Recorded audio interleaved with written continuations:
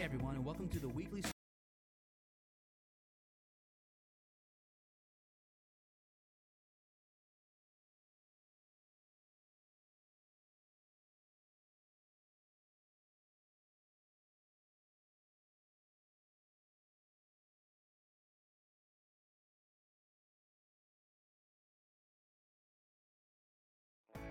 Hey everyone, and welcome to the weekly sermon podcast for the Wilmington Church of Christ.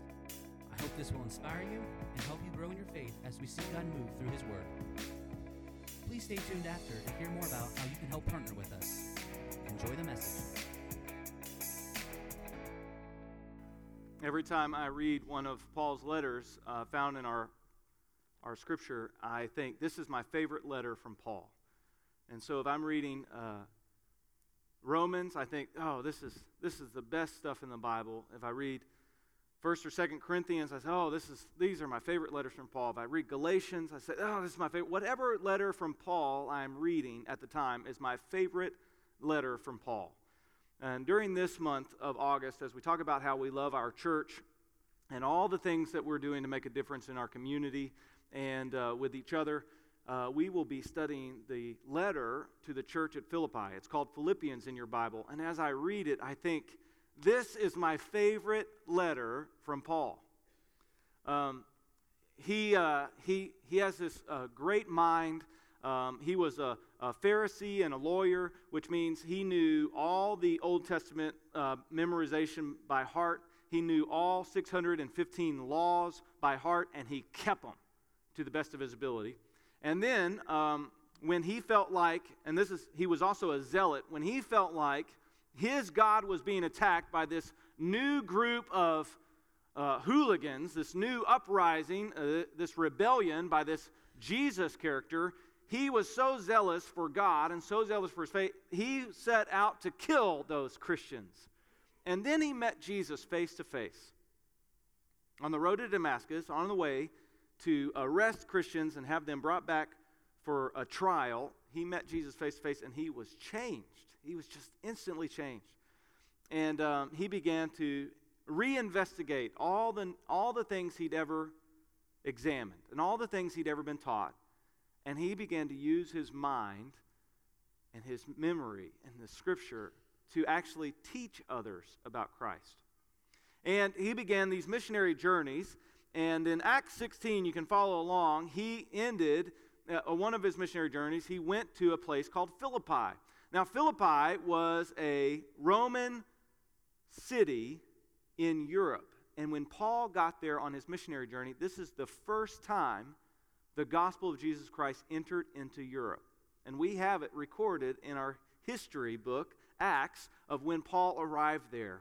And when he got there, it was so cool. He met a woman on the Sabbath named Lydia, and she was a business owner, and he told her about Christ, and she wanted that. She was already God-fearing, but now she's hearing about Christ. She wanted that, and he baptized her, and she was in the faith. And then there was this demon-possessed woman who was a slave, and she started, you can read this in Acts 16, I encourage you to go do that, and she started yelling, this is Paul, and he is a prophet of God. And she started making all this commotion everywhere Paul went. She started following him around until finally he had enough, and he just said a word, and that demon had to come out of that girl. I bet she became a believer. It doesn't say. And then Paul was arrested. He was thrown in jail. You probably heard this before, him and Silas. And they were beaten and chained. And then that night, an angel appeared, caused an earthquake, and their chains were released. And the jailer, because he lived in this honor-shame culture, he was shamed he was going to kill himself because all the prison doors were open. He just knew the prisoners escaped. And Paul said, no, we're still here. And then the jailer was convicted that this must be from God, and he wanted to know how he could be saved. And so Paul and Silas explained to him the gospel, and then him and his family were baptized. This is the start of this church in Philippi. And Paul sent them a letter, and he sent and this servant of Paul would bring money to Paul from the church at Philippi. They were supporting this missionary work, and they said, hey, Paul, we want to let you know that we love you and all that you've done. And then he sent a letter back and said, hey, I want you to know I love you too. And that letter that he sent back is the letter that we have that's called Philippians. And Paul starts his letter like this, like every other kind of letter during those times. You'd put your name first instead of how we do it at the end, and then who you're writing it to. And so Paul and Timothy, probably Timothy was helping Paul write, or Paul wanted them to know Timothy was with him. He says, Paul and Timothy, servants in Christ Jesus, to all God's holy people in Christ Jesus at Philippi, together with the overseers and deacons. I just want to point out that when Paul starts this letter and he goes through, you will see his love for this church. But there are several things I want to point out in this scripture. If you'll turn to Philippians chapter 1 with me, we will see some things Paul wants to teach, not only the church at Philippi, but also us. Since Paul is inspired by the Holy Spirit to write this letter, it was not only written to a certain group of people in a certain part of the world at a certain time in history, but it's also written for us. So if you'll turn in your Bibles to Philippians chapter 1, that would be great. And I want to encourage you. I a lot of times read my Bible on my phone. I have a Bible app, and it is fantastic. When I'm memorizing Scripture, a lot of times I'll use an app to help me memorize, and I'll read my Bible. But I want to encourage you to get a written copy, maybe even to bring into the congregation gathering, because as we learn, you can take notes, and you can write down and underline some things that are really key in this letter. And so, because this is my favorite letter of Paul, I want you to see some words in there that are really key for us. As we examine chapter 1, verses 1 through 11, there are two major themes I want you to see: connection and community. But there are some specific words that really go along with that connection and that community. Two things I want you to see: connection and community, found in this letter. And these are the reasons why Paul loved this church at Philippi, and it's the same reasons why I love this church at Ohio, this church at Wilmington, this church at 909 West Locust Street. Just a couple of things before I jump back in. When Jesus said, I will build my church, and the gates of hell will not prevail against it, he used this great word called ecclesia. It means gathering. Anywhere you read the word church in the New Testament, would you just replace it mentally with the gathering of called out believers for a mission? That's a lot to put in one little word, isn't it? Church is an interpretation given to us by the German language out of Latin that means place of worship or place where you bow down. And that is not what Jesus meant when he said, ecclesia, I will build my gathering of called out believers on mission. Okay? He didn't mean building, he meant people. And so when I say I love my church, well, I like the facility just fine. Love's kind of strong, but I love the people. Okay? Follow along? Paul loved the gathering of called out believers on mission at Philippi, and I love the gathering of called out believers on mission at Wilmington. Number one, connection. I want you to see why Paul loved the gathering of called out believers on mission at Philippi, because of the connection he had with them. Paul and Timothy, servants in Christ. Notice that word, in Christ. They were in Jesus. They were in fellowship with Jesus. They knew Jesus as both Master and Savior. They were indwelled with the Spirit of Jesus, the Holy Spirit. They were in Christ. They were connected, number one, because he says this letter is to God's holy people in Christ at Philippi, together with overseers and deacons. There's a connection there because he's talking about the called out believers on mission that were in Christ, that had the same connection to Jesus, the same fellowship with Jesus, the same mission from Jesus, the same indwelling Spirit from Jesus, the Holy Spirit. There's a connection here, and Paul says we are family. One of the reasons he loved the called out believers on mission, the church in Philippi, is because they are connected by being in Christ together. I'd like for you to do homework, if you would, on that phrase, in Christ. You'll find it all throughout Paul's letters, but if you'll just do a Google search of all the places the Bible uses in Jesus, in Christ Jesus, in Jesus Christ, you'll find that a lot of them are within the letters of Paul. And Paul mentions not only being in Christ, a position, but also in the New Testament, it talks about how you get into Christ. And this is really important. Because whereas this letter is written to the church at Philippi and to the church at Wilmington, it is written for people who are in Jesus. And there's a big distinction between those who are in Jesus and those who are outside of Jesus. And so we need to know what it means to be in Jesus, but we also need to know how to get into Jesus. Because if you're not in Jesus, and we are a large enough congregation, and we're in a large enough community that we will have people come in, and praise God if they do. We'll have people come into this gathering that are not actually in Jesus, and that's a very dangerous place to be, because God has this line that you are either outside of Christ or in Christ, and we need to know whether we're in or out. And this letter is to the family that is in Jesus. Being in the family of Jesus brings with it all these things. Number one, it brings with it the payment of penalty for sin. Then he sets us apart to be his holy people, and he makes us his family. And he gives us every spiritual gift in the heavens that belong to Christ now come into us while we're in Christ. It's available to us, and the indwelling Holy Spirit is only available to those in Christ. And the rebirth, where you become a new creation, is only available in Christ. In Christ is so good. But you need to study what it means to be in Christ, but you also need to know what it means, how to get in Christ. The Scripture has moments in time where you enter into the relationship of the Bible. And I want you to look for those words, in Christ, that preposition in, because it's the moment that you receive salvation, the moment your sins are forgiven, the moment that you get the Holy Spirit indwelling you. There's a specific moment in time in the Bible. You should read it and find out what it says. Don't just do what you've been taught.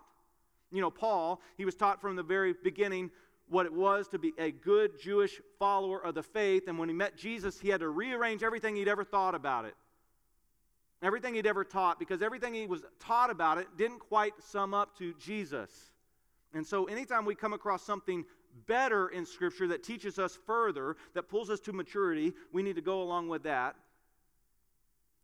The Scripture is very clear on when you get in Jesus. There's a moment of time. And this letter is to those in Jesus. Are you in Jesus? And if you say yes, how do you know, and use Scripture as your answer?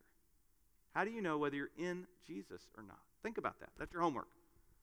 Does anybody do Bible homework? By the way, if you just allow this time on Sunday morning to be your homework time, you will not be a very mature Christian. As one preacher says, I can't do your homework for you. To all God's holy people. Now, here's another thing that there's this connection. Paul and Timothy, servants in Christ Jesus, to all God's holy people in Christ Jesus at Philippi, together with the overseers and deacons. That word, God's holy people, in the Greek, it actually doesn't mention the word theos, God there. It says hagios, which is saints. And so the better interpretation, but I know why the NIV went away from that, is to all the saints in Christ Jesus at Philippi. I know why the NIV went away from using that word saints, because saints has this ideology behind it that sometimes we don't understand. Saints, when we think about from the Catholic Church, are people who did this miraculous thing, and then they're set apart, and people pray to those people, and all that is not found like in Scripture. Scripture says pray to God alone, pray to Jesus alone. And the Scripture uses the word saint not to describe somebody who is specially used by God, but it actually used the word saints to describe everybody in Jesus. So technically, you could put on your business card, whatever your name, Saint Dale. You wouldn't put my name, you'd put your name. Because I'm in Christ. Technically, you could sign all your emails, Sincerely Saint, and fill in your name if you're in Christ. Because what saint means in Scripture, and there's a connection here, it means you've been placed in Christ. That means you've been set apart for God to use you. And whether He uses you in a grand, big way and does miracles through you, or uses you in a small way, you're set apart for His kingdom, and you are a saint. And Paul says there's a connection there that causes me great joy. I'm a servant. You're a saint. We work together in the gospel. And there's a connection. Saints and servants.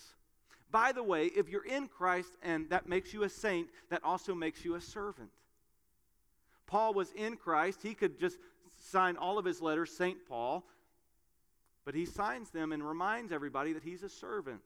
May I remind you and remind you about me as a pastor in this church, I am your servant. And as one other pastor points out, I'm your servant, but you are not my master. And let me continue on. You are servants to me, but I'm not your master. We are saints together in Christ serving the kingdom of God. This is in verse 1 of chapter 1 of Philippians, and I've spent 10 minutes here. See why it's my favorite letter? We can do this with all of Paul's letter. Whatever letter I'm reading from Paul, that's my favorite letter at the time. There's a connection here. There's also connection in thanksgiving and joy and reminders. He continues on. Grace and peace to you from God our Father and the Lord Jesus Christ. I thank my God every time I remember you. Every time Paul thinks about those days at Philippi when he came in spite of being arrested, in spite of being beaten, in spite of being thrown in jail, he is so thankful for this church at Philippi. He says, in all my prayers for all of you, I always pray with joy. How? Why? He's thinking about that jailer who came to Christ, and then he told his family about it, and they came to Christ, and then they started telling other people about it. He's thinking about Lydia, that businesswoman who came to Christ, and she told all her business associates about it, and she was wealthy in the city, so a lot of people were seeing this changed person. He's thinking about that woman who he cast a demon out, and all of a sudden she can't help but tell people, I was possessed, I was a slave, now the slave owners don't want me because I'm not possessed anymore, and I have made myself a slave to Christ. And every time Paul is reminded of that, he has thanksgiving and joy. I thank my God every time I remember you. In all my prayers for all of you, I always pray with joy. What about this church in Christ? These saints in Christ at Wilmington. You ever think about the difference we are making in the world? We have people that have gone out from this congregation who are making a difference. Some of you might remember Kevin and Mary Ellis. They moved to Florida. Don't you just kind of hate them now? Kevin and Mary Ellis, when they moved to Florida, Kevin started driving a bus for the special needs kids in the school district, and Mary is his assistant. And their prayer, and they made the paper, their prayer and New Year's resolution for 2019, when they started driving the bus for the special needs kids, was to make a difference in these kids' lives just by showing them the love of Christ as they drove them on the bus, and you know they really did. Kevin said some of the kids that got on wouldn't even speak to them or look at them when they first met them, but they were so loving and so caring for these kids that all of a sudden they start coming out of their shell, and you can tell they're making a difference in these kids' lives. Those are people from our church. When I think about Kevin and Mary and the things they did here, how they would go around and visit people in their homes. Kevin every year at a certain time would bring corsages to all the women in the Veterans of Christianity class. They were so kind and generous, opening up their home. They're doing the same thing in Florida. When I think about them, I'm so thankful. I'm filled with joy. When I pray for them, I'm filled with joy.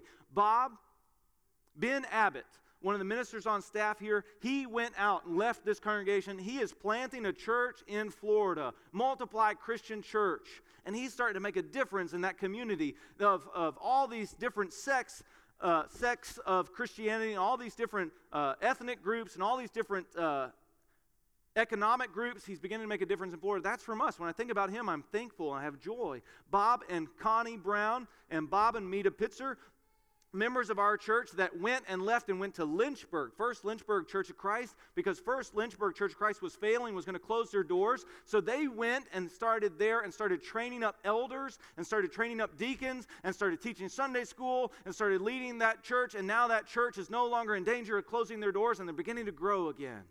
When I think about, these are people that have left our congregation. And then I start thinking about the people that are here. I think about Cheryl Brockmeyer, who just did art camp. And there were 25 kids that went to art camp. And there were several people that helped them do art camp. And one of those people that she put in charge of helping the other students do art was my oldest son. And Trish Burton, who was helping out, she texted me, I got to tell you about your son, how he did everything he was asked. He never complained, he never grumbled, and he was a highlight for those kids to work with. Well, what parent doesn't want to hear that? And so when I think of Cheryl, and I think of Trish, and I think of my son working with those students, what do I have? I'm thankful and I have joy because of that connection they made. And then I think of Tony Brockmeyer, who took this group of high schoolers to this convention called MOVE. And out of that convention, there was a girl who was, she doesn't attend here very often, but she started attending with the small groups and started making a connection with the small groups. And she went to this MOVE conference where they told her about Jesus Christ. And she's getting baptized next week because she has decided to give her life to Christ. 3 days ago, Beth Green and Tony Brockmeyer interviewed her for her baptism video, and you're going to hear her story next week. And I don't want to steal her thunder. It is a beautiful story. And when I think about what Tony has done with our youth and how he makes them have connections, if they're willing, have connections in group, and then he trains up leaders, other adults to come in and make connections with those children and connections that last for decades. When I think of that, I have thanksgiving and joy. And yesterday, I went to a funeral. And when I showed up at the visitation, there was Flo and Wayne Manning at the funeral home, ready to visit. Thursday morning, Ken Driscoll, I don't remember what day it is now. Ken Driscoll had surgery. When I showed up at the hospital at 5 a.m., Steve Bradshaw was there. Another one of our church members. When I think about the difference our congregation is making, I have thanksgiving and joy. Here, I wrote down some more names. I wrote down because I'm going to leave somebody out. I'm not going to even mention everybody. Courtney Hoke texted me last week after the sermon. She said, your sermon called us to have compassion with action. And so I just texted 40 people in my phone, heard back from 3 of them. One person said, I said, Courtney, can I share this with the congregation? She said, sure, go ahead. She said, one person receiving the text, and the text was just basically, hey, I'm thinking about you. I don't know why I'm thinking about you, but I love you. And she said, one person said, I haven't been able to get out of bed. I'm depressed. Your text enabled me to get out of bed. One person she hadn't talked to in a long time, that person called them and said, hey, I lost your number. I'm so glad you contacted me. And they talked for a couple hours. Another person said, I'm so thankful you called. Why would you think of me? I'm so thankful. She made a difference just from a text. Another member of our congregation, Terry Fisher, she has a friend that has been cutting himself. And she was able to intervene and hug on this person and say, God loves you. I'm going to be here for you. You don't have to do that. Tony and Jill Naylor were making beds yesterday for the community, for people who don't have beds. And Tony runs Naylor's Furniture. My son is working for Naylor's Furniture. So my son ended up making beds too. And they're just volunteering their time for the community to make a difference. Connie Dameron sends notes to anybody. You might have gotten a note from Connie Dameron, especially if you're just visiting, because she hunts you down. She sees that you're new, and she's like the FBI getting your address, and then she'll send you a note just saying, hey, I'm glad you were here. Last Wednesday they had an art show for the kids who went to art camp. My wife all of a sudden had kidney stone pain and immediately had to go. If you've ever had a kidney stone, she immediately had to leave. She's had a kidney stone before. She recognized what it was. And so she was talking to Laura Myers. And I texted Laura Myers and said, hey, my wife had to leave really quickly because she has got kidney stone pains. And Laura said, well, what can I do? I didn't even notice. I said, well, just pray for her. And Laura prayed for her. She texted me the next day, how's Carrie? And Carrie's kidney stone pain was gone. When I think about Bruce Stauffer, who's teaching in the classroom right next to us, last week he filled in for another preacher at another church just to fill the pulpit so it gives the preacher a break at a smaller church than us. Rusty and Karen fight. Anything you ask them to do, they'll do. Chuck and Angie Tucker, anything you ask them to do, they'll do. Doug and Joy Robinette, anything you ask them to do, they'll do. When I think about the saints who are servants in Christ at Wilmington, Ohio, I think, my God, every time I remember them. And I am filled with joy in my prayer because of the difference this church is making. Are you in or are you out?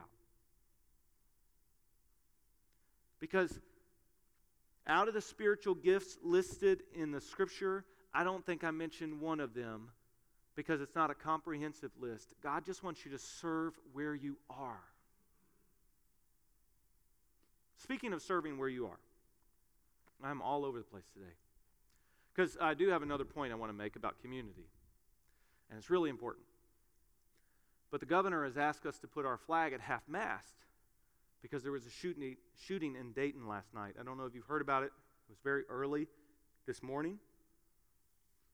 9 people were killed, 26 were wounded. Well, Dayton is just a hop, skip, and a jump from here, right? Serve where you are. Here's how you can help.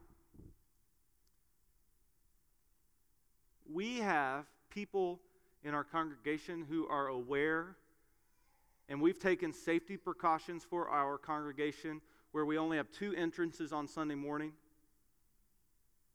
You can only get in this door or get in at Kid City check-in. Those are the only 2 entrances we're supposed to come in on Sunday morning. And so we have people posted at those doors. We have greeters. We have ushers. We have servants that are watching. We have some people here that I don't know about that carry a concealed weapon, I'm sure. And what they're doing is they're being shepherds. What I'd like to do is put together an awareness team of people just to walk around and be aware of what's going on in our building so that we can be even safer than we've already done. We've had the police come and check and say, hey, you're about as safe as you can be. But we don't have an awareness team that kind of walks around, that has some walkie-talkies, that says, hey, this part of the building is secure, this part of the building's locked down, or even to be able to say, hey, we have somebody that has fallen. Can we get some help over here? We don't have really an awareness team around. Here's how you can help. If you'd like to be a part of the awareness team, or you know somebody who you think would be good at the awareness team, would you write a note to me? It's going to take work on your part, okay? It's going to take effort. Would you write a note and give me the note of a name that you think would be good at awareness team for our facility when we gather together? You can do that right now. I'll give you 5 seconds if you think of somebody who'd be good at the awareness team, or you maybe even yourself. Would you take out a note? And you can pray not only for the families in Dayton that were affected by this, but Dayton at that time of night at the downtown bars that those people were in, that means they were people from all over the surrounding area. So it's not just families at Dayton that are affected, it's families from anywhere within a 50-mile radius. You can pray for them. If you want to help right now, saints who are servants in Christ, you can begin praying for those families and comfort them. And then maybe you can write down a name. You think, hey, this person would probably be good on the awareness team. Keep out your pen and paper, because I want you to write down another name in just a minute when we talk about community. So Paul says there's a connection here. They're in Christ, saints and servants. There's a connection here with thanksgiving because of the joyful reminders he has in Christ. And number 2, there's also a community here. I always pray with joy because of your partnership in the gospel from the first day until now. Being confident of this, that he who began a good work in you will carry it on to completion until the day of Christ Jesus. there's a community he mentions here that is so valuable, and it's in that word partnership. That word partnership in other places in Scripture is called fellowship. It's the word koinonia in the Greek. Now, koinonia can mean fellowship and it can mean partnership. And what Paul is using it here is he says, I love the community that is happening from the servant saints that are in Christ Jesus at Philippi. There's a partnership that's going on. There is a business product being produced, if you can think of partnership that way. And doesn't Christ call us to produce something as Christians? Doesn't Christ give us a command? Go ye therefore to all nations, baptizing them in the name of the Father, Son, and Holy Spirit, and teaching them to obey all I've commanded you, and I will be with you until the end of the age. All authority has been given to me, Jesus says. All authority has been given to Jesus, and he commands us to make disciples. And Paul says, when I'm reminded of you, church at Philippi, I'm reminded not only of what you have done, but also the partnership you have in the gospel and what you're doing to make new disciples. There's a partnership going on here. There's this dual identity the church possesses of evangelism, that means you tell others about Jesus and you bring them into Christ, and nurturing, where you grow them up in Christ so they become mature believers that go out and make new disciples. This dual role, if it doesn't happen, we're not as mature as we think we are. If we know a lot about the Bible, but we're not actively trying in one way or another to make disciples, then we are not mature Christians. Now, it doesn't always mean we have to verbally tell somebody, because I know some people who have the gift of generosity, and what they do is they just pump missions full of money because they know every dollar they give is going to go lift up the name of Jesus Christ somewhere, and somebody's going to be saved. And when they get to heaven, they're going to have a reward in heaven because they have pumped, given generous money into missions. Some people, they pray, and they pray hard over their lost family members and their lost friends and the lost people in the community, and their prayers are moving the hand of God, and they are bringing about a salvation and a conversion to these people in our community through their prayers, and they are in the partnership of Christ, koinonia, producing new disciples. They are making disciples just through their prayers. So, what I'm saying is, if you claim to be in Christ and you're not actively trying to make disciples and nurture others to make disciples in this tornado effect that goes round and round, they make a disciple and they mature to become a Christian and obey Christ, and they make a disciple. And then that person makes a disciple and becomes mature in Christ, and they make a disciple. And that tornado that should be going on in our congregation and then spreading out in the community, it's more like a gentle breeze, I'm afraid, in our church. I think we spend a lot of time trying to mature Christians, and we forget about that dual role we have to make disciples. And the only reason why I think that maybe we're not doing enough is because we have about 450 people that come through here on a Sunday morning, sometimes 500, sometimes a little less, sometimes a little more. And if we were actually doing that maturity to make disciples thing, that tornado, we would turn the community upside down. And we'd have more people coming to faith. And Paul says, hey, remember, it didn't start with you, it started with God. He who began a good work in you will carry it on to completion. God wants to work through us to make disciples, but it's a partnership with Him, where we have to actively engage in obedience to what He's called to do. Make disciples as you go along, baptizing them in the name of the Father, Son, and Holy Spirit, and teaching them to obey all I've commanded you. There's the make disciple and the nurturing part that happens in that partnership. When Paul thought about the church at Philippi, he thought, whoa, what a great job you guys are doing. Everywhere you go, you're telling somebody else about Jesus, and they are being convicted and converted to Jesus Christ. Not converted to a religion, not converted to the church at Philippi, converted to Jesus, and then they looked for a gathering to latch on to. This is our part of being saints and servants in Christ. We are to make disciples and then nurture them so that they can make disciples. One of the ways that we do that is through prayer and through giving, through attending our congregation. By the way, if you're missing out, if you're not attending regularly to the gathering, you're forgetting, you're not being reminded of the thanksgiving and the joy and the difference we're making. You're relying on yourself, one author writes, because you're not relying on the power of the community God has given us. But He's called us to a partnership. And He says, we don't have to worry about whether we are doing it because God is going to be working through us to make those disciples. All we have to do is obey and try. He'll provide the growth. He'll provide the heart change. He'll provide the conviction by the Holy Spirit. He'll provide the conversion through faith. But we are called to partner with Him. Paul, when he thought about those servant saints, called out ones on mission in Philippi, he was filled with thankfulness and joy because of the community partnership they were building. Being confident of this, that He who began a good work in you will carry it on to completion until the day of Christ Jesus. It is right for me to think about you this way, he says, since I have you in my heart. And here's how the partnership works, whether I am in chains, because Paul was in prison for preaching Christ, or defending and confirming the gospel. That's how that partnership works. We defend the gospel, we confirm the gospel, we tell other people the good news about Jesus. We defend the good news about Jesus, we confirm the good news about Jesus. That's what Paul was doing. Whether I'm in chains or defending and confirming the gospel, I know that all of you share in God's grace with me. Servant saints in Christ share in grace. So wherever we mess up, wherever we don't do right, God just supplies more grace on top of us. Paul mentions two things in this first 11 verses: a connection and a community. And those two things cause him to have thanksgiving and joy. It motivates him to continue on in the gospel. And then he has a prayer. Would you make this your prayer too?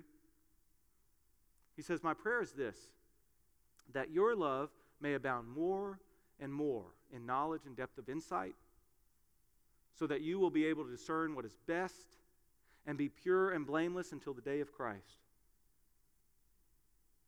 Until the day of Christ, filled with the fruit of righteousness that comes through Jesus Christ to the glory and praise of God. That's a big prayer. We got to unpack it. It's one of my favorite reasons why this is my favorite letter from Paul. Love is going to conquer all, is what he says. So we need to pray for an increase in love. If we actually loved the other Christians like Christ had love for the Christians, Paul says, God can testify, I long for you with the affection of Christ Jesus. Now that's a big statement.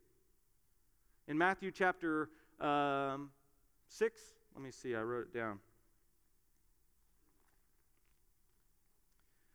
Matthew chapter 9, verse 36. Jesus saw the people. He had compassion on them because they were like a sheep without a shepherd. That word compassion is the word Paul uses for affection. He says, I have the same affection Christ has for all of you. In Luke 7 last week, when we were studying where Jesus met the funeral procession, and when he saw her, his heart went out to her. That word heart went out to her is the same root word for compassion found in Matthew chapter 9. It's the same root word for affection that Paul uses here. And he says, I long for you with the affection of Christ. God can give you testimony that I do that. If we have that same type of love, and that's what Paul prays for, that our love would increase. If we have that same type of love for other Christians, we're going to help them nurture and mature in Jesus. And if we have that same type of love growing within us for those outside of Christ, we won't be able to help but tell them about the rescue that they can have in Jesus. We can't help but pray for them about the rescue they need in Jesus. We can't help but give money into missions and into God's kingdom because we love them with an affection that keeps growing, the same affection Christ had, the same affection that made him go to the cross and die for us, that same love he had for us. Paul says, I want that type of love to increase in you so you can be wise. He says three things that happen when we have that love. We discern what is best. We're pure and blameless. If we love Jesus, we're actually going to be obeying him more. We're actually obey the law of Christ. And we'll be filled with the fruit of righteousness. That's service. If we love. And so Paul says, I pray that your love increases. So all these things begin to happen. Here's one way that we would like to increase the love of this congregation. And here's how you can help. So I want you to think about this. I want you to pray about this. We're going to spend about 10 seconds, 15 seconds, 30 seconds praying about this. So when I went to the hospital to visit Ken, and Steve was there, okay? Following along? There are people who are shut in or homebound or in the hospital or just need a visit that the staff cannot get to that's here at our church. But we want to increase our love, and the way we do that is we can train up a visitation team from this congregation. So here's what I'd like for you to do. Don't do anything. Don't move yet. Let me give all the instructions. You know more people in the gathering of called out believers than I do. You know more people in the church than I know in the church, collectively.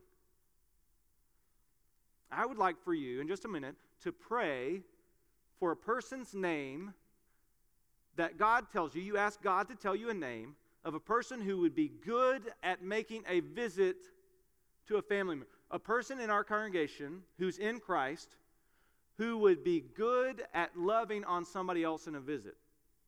I feel like I'm not explaining this well. You know somebody in our church, and maybe you haven't thought of the name yet, but you know that they would be good on a visitation team because they really love Jesus and they really love people, and they would go in and they would just sit with somebody for 15 minutes or half an hour, and they just pray with them and just tell them they're loved, and they just make a good visit. You know somebody that would be good at that. And you know more people than I do. And so what our elders have asked me to do is ask the congregation, like in Acts chapter 6, the apostle said, give us some names about who's going to serve meals. You can check it out in Acts chapter 6. And so the congregation gave the apostles some names, they prayed over it, and then they appointed those names to go visit. And we'd like to do that here. And so here's how I want it to work. I want us to close our eyes, and I want us to find where Jesus is. And as you pray, where is Jesus? You're going to come to the discovery that Jesus is with you. And we're going to ask Jesus to give us a name that we know that would be good at showing that kind of affection for others. And when Jesus gives you that name, I want you to write it down. This is the effort part you have to, and then give me that name at the end so I can take it to our elders, and they're going to contact these names and pray over these names and ask those people, the names that you give, if they'd be willing to be on a visitation team. Were my instructions clear?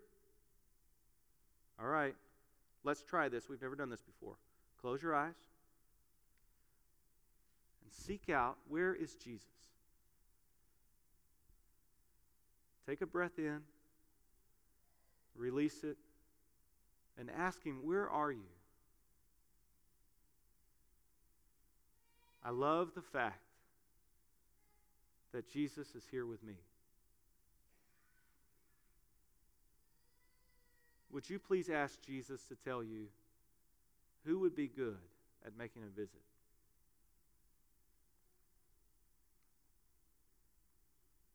Now, if Jesus spoke to you right then and gave you a name, would you write that name down and bring that up to me at the end of the service? This is the partnership we have in Christ.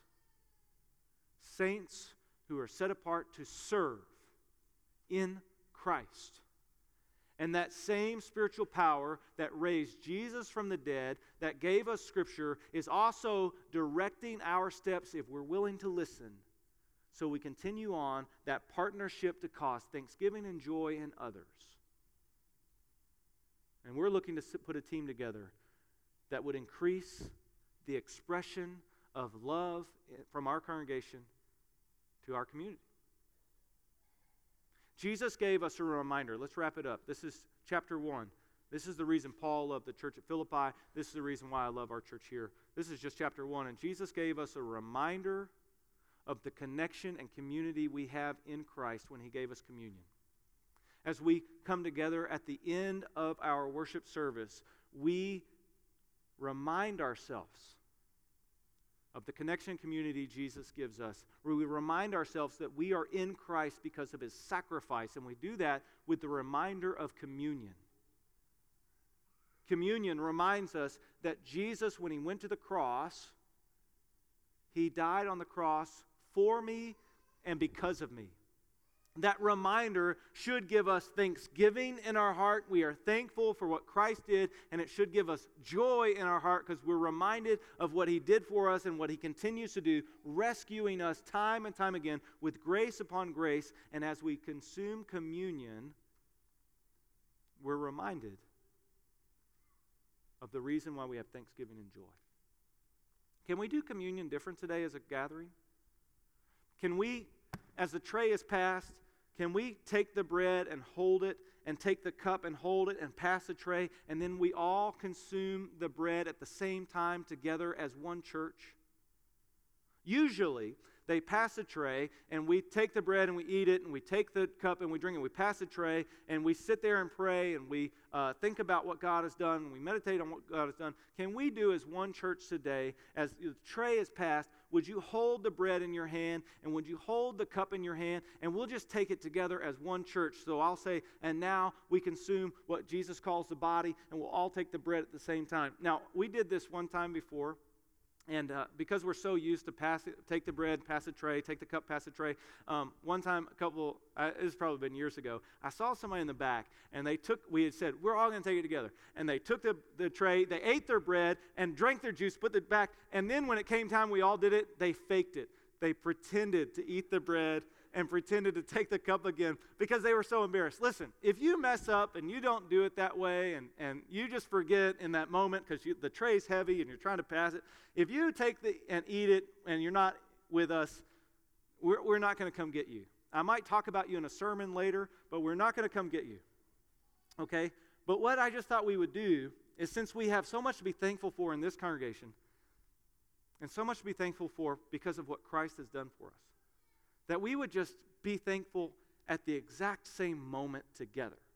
So today, and maybe for this whole series, when the tray is passed, if you're in Christ, and what we mean by being in Christ in this congregation is if you have been buried, baptized in Jesus' death, and raised by faith to a new life, we want you to take communion with us. Would you take that bread and just hold it? And take that cup and just hold it, and pass the tray, and wait for the instruction to consume it together as one church. Lord, I thank you for this communion, who reminds us of all the reasons we need to be thankful and have our hearts filled with joy because of Jesus' death and resurrection.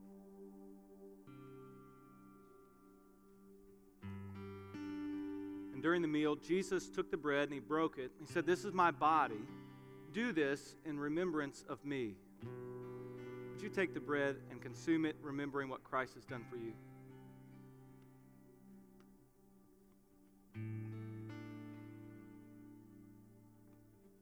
And after dinner, he took the cup and he said, "This is the blood of the new covenant poured out for you. Do this in remembrance of me." Would you consume the cup?